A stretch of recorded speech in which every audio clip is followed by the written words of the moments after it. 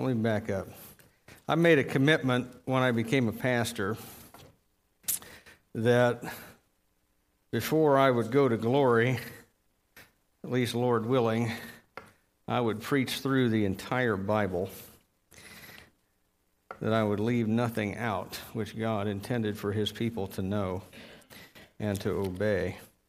But some books of Scripture are not easy to sit down and preach all the way through. You know, we've been going through Hebrews, and that preaches pretty easy.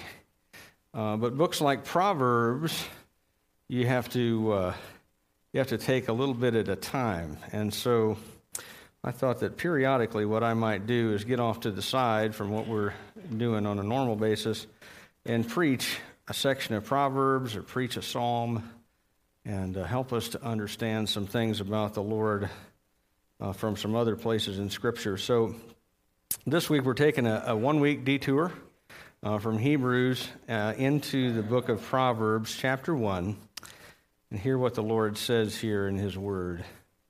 The Proverbs of Solomon, the son of David, king of Israel. To know wisdom and instruction, to understand words of insight, to receive instruction in wise dealing, in righteousness, justice, and equity, to give prudence to the simple, knowledge and discretion to the youth. Let the wise hear and increase in learning, and the one who understands obtain guidance. To understand a proverb and a saying, the words of the wise and their riddles. The fear of the Lord is the beginning of knowledge.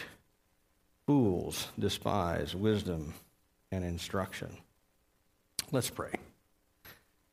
God our Father, we know that Christ is the wisdom of God, and that these words that are recorded here in the Scriptures and Proverbs as the words of the wise are the words of Christ given for us to understand and know and obey and believe. And Father, we pray that today, as we open the Word together, that we might leave wiser than our culture and understand that the fear of the Lord is the beginning of wisdom. Father, we pray in Jesus' name. Amen. Well, if you look at these 7 verses, they tell you several important things. They tell you, first of all, who wrote the book and where it fits in the wider context of Scripture. According to the Scripture, Proverbs is written by Solomon. Now, parts of it are not written by Solomon, but compiled by him, pulled into the book of Proverbs. But Solomon, according to the Scripture, was something of a Renaissance man. About 2,500 years prior to the Renaissance, he was the original pattern for those guys. He understood art and architecture. He wrote music. He built things. He studied animals and plants. He had vast knowledge about all kinds of things in the natural world. He was the wisest man ever in the history of Israel, and no one was ever like him as a king ever again.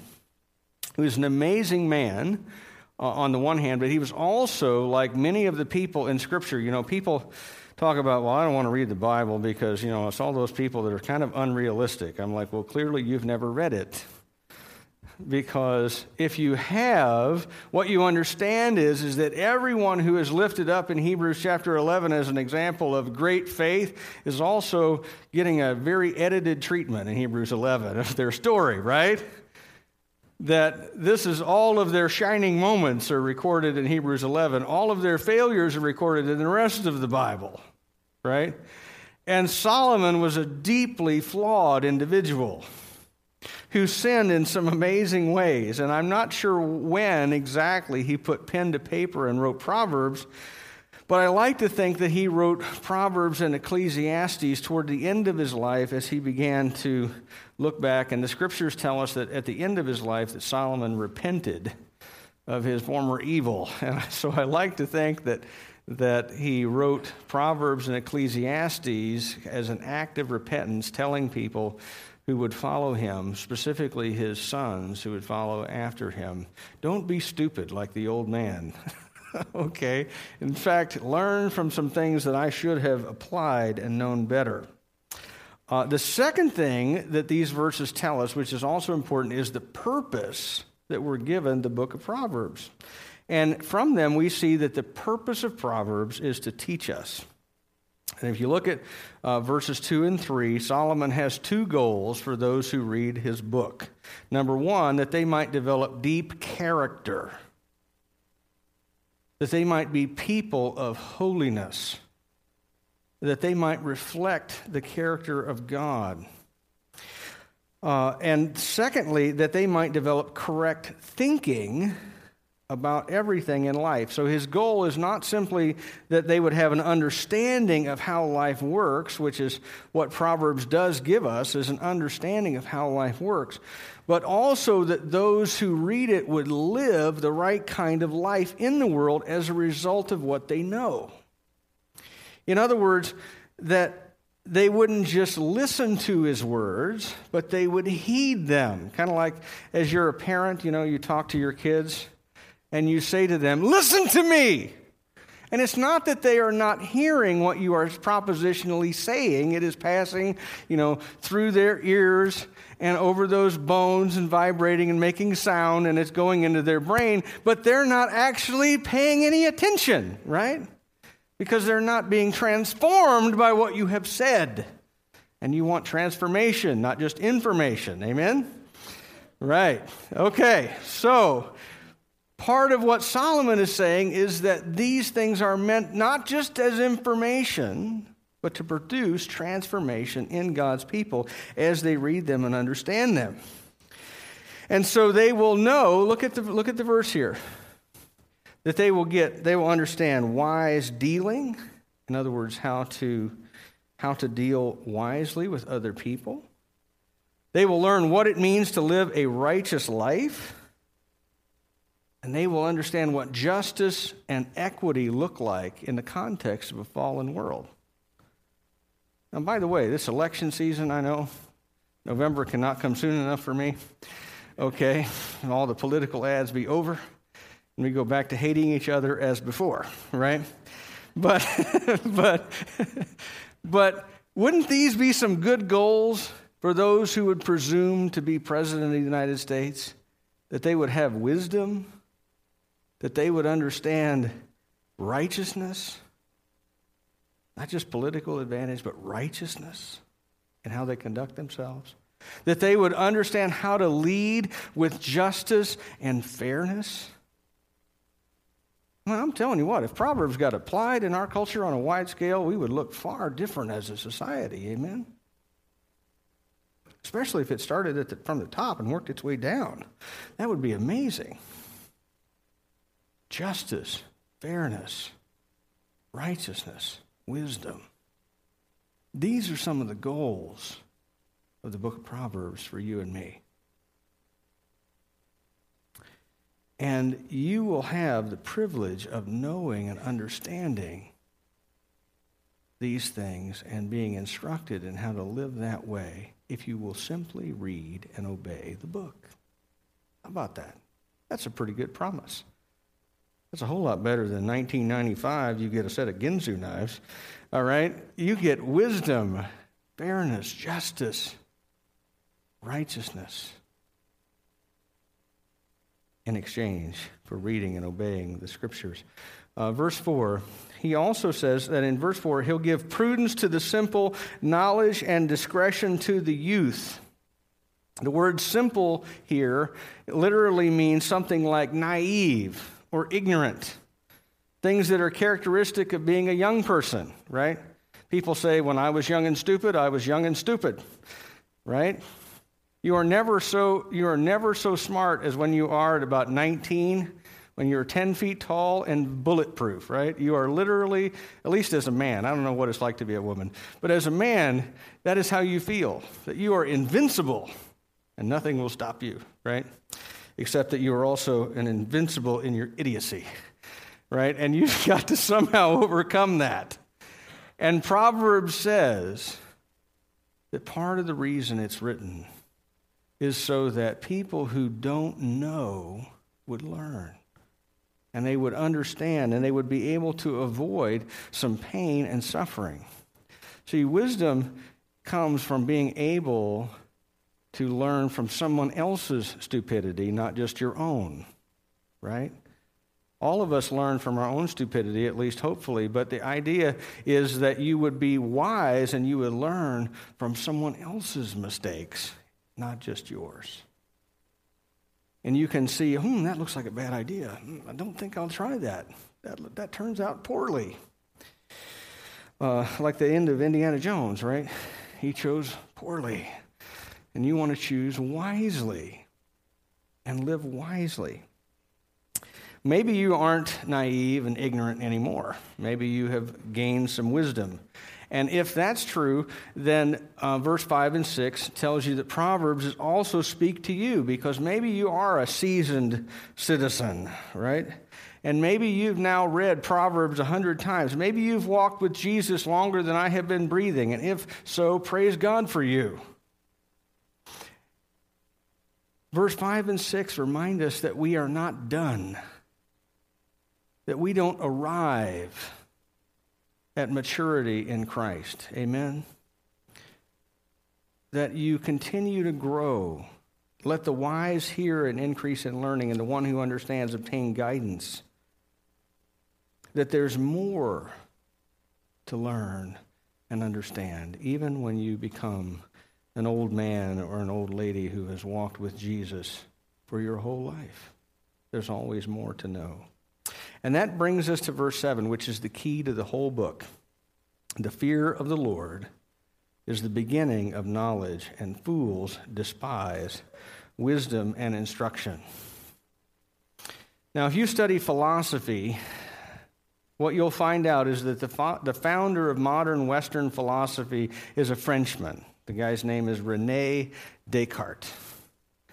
And René watched all of the religious wars that were taking place in his day between Protestants and Catholics and all of this killing that's happening in Central Europe. And he decides, you know what? I'm going to look for answers, and I'm going to look for truth outside of the Bible, and I'm going to see if there's a way to construct a good life outside of revelation from God. And so what he did was he got himself alone, and he sat in a room by himself, literally, and he said, well, I'm going to clear my mind of all things that I can't know for sure. And I'm going to start from there. And so he thought, well, I'm just going to doubt everything. And so then he said, well, what do I know for sure? Well, I know for sure that I am thinking about what I know for sure. And if I'm thinking, then I must be here to be doing it. And so he came up with his famous line, I think, therefore I am. In other words, I think, therefore I exist. But you know what he did with that? With that philosophical conclusion that he comes to? He made himself the measure and the standard and the foundation of truth. Not God, but the individual human being then became the measure and foundation and source of truth. He was like a spider who, a spider pulls out of his own body something to live on and to function with, right? When they build their web. And that's what René Descartes did. He pulled out of his own body something by which he could live and build a foundation for the rest of civilization on. And for most of the last 350 years, we in the West have followed René Descartes. Because what we have done is we have tried to construct a way of living and a basis for truth and morality and goodness and society based solely on who? Ourselves. As the measure of all things. And by the way, that assumption has not done real well, has it? When that idea finally came into full flower, we had an event called the 20th century.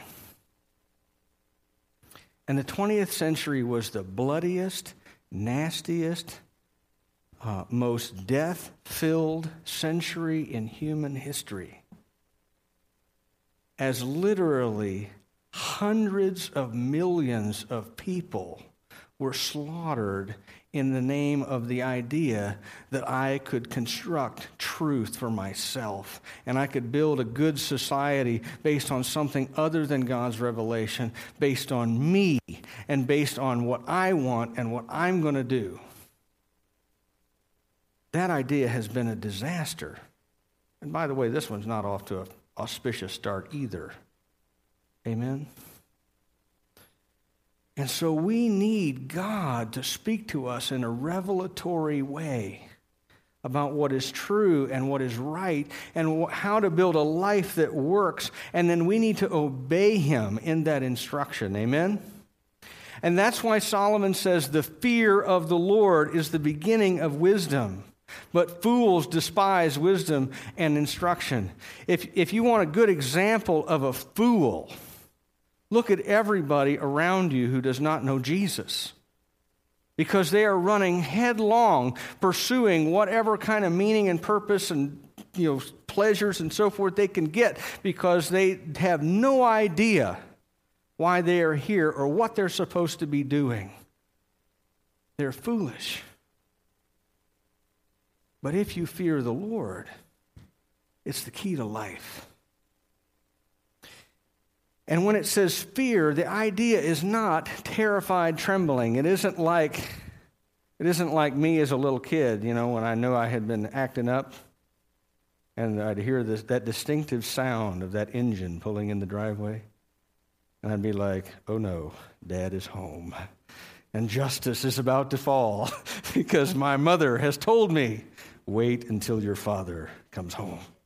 Right? Because she was done with us. And we were hellions. We were awful. Okay. We gave my mother gray hair. All right?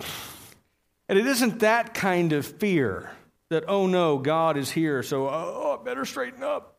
Okay. It's the idea that you are open to hearing what God has to say and to change your ways to conform to his. The fear of the Lord is the surrender of your will to his will, and loving him through obedience to his commands. The fear of the Lord is when we realize, I am not the measure of all things, but I am being measured by the one who is the measure of all things. That's the fear of the Lord. And when you have the fear of the Lord, what we have is not this sense that someone is following us around with a tedious list of do's and don'ts, but that we have an internal motivation to serve the one whom we love because he is great and awesome and worthy of our obedience and worship. Amen. That is the fear of the Lord, and that produces a wise and fulfilling life. If you understand who God is and you say, I must submit to, follow, love, and worship this person. And that leads me to a question, and then I'm done. Do you fear the Lord? Do you fear the Lord? There is a huge difference. In fact, a nearly infinite distance between knowing what you should do and doing it. Amen? And yet I find that I am often tempted to mistake knowing what the Scripture says with being obedient to what it says. Amen? Once upon a time, I memorized Proverbs chapter 1, verse 7. The fear of the Lord is the beginning of wisdom, but fools despise wisdom and instruction, right? I knew that. And then I proceeded to do all kinds of stupid stuff. Sinful, rebellious. What the Bible refers to as sin with an upraised hand. Okay, where you shake your fist at God and say, I'm going to do what I want to do because I want to do it, daggone it. Okay, and God, as Psalm chapter 2 says, sits in heaven and laughs. All right? You go right ahead, big boy. Tie that on, see how that goes. Okay? But I knew better. I had been taught better. And so the question is, do you actually fear the Lord? Do you not just know that you should fear the Lord, but do you actually follow and worship and submit to and love Jesus Christ, our Lord and Savior? Amen. Let's pray.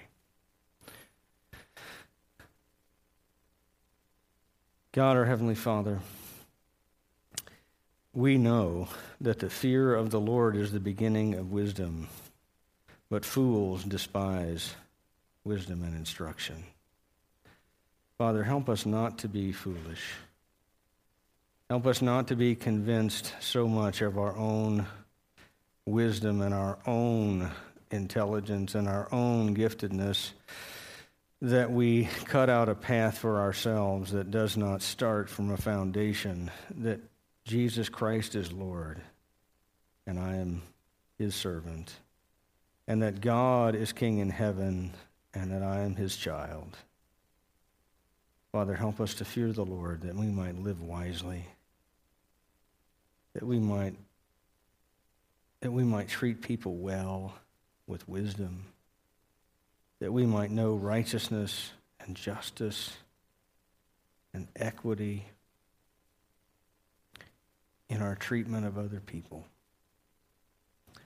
Help us to seek you day by day, that we would prove ourselves to be your wise children rather than foolish rebels against you.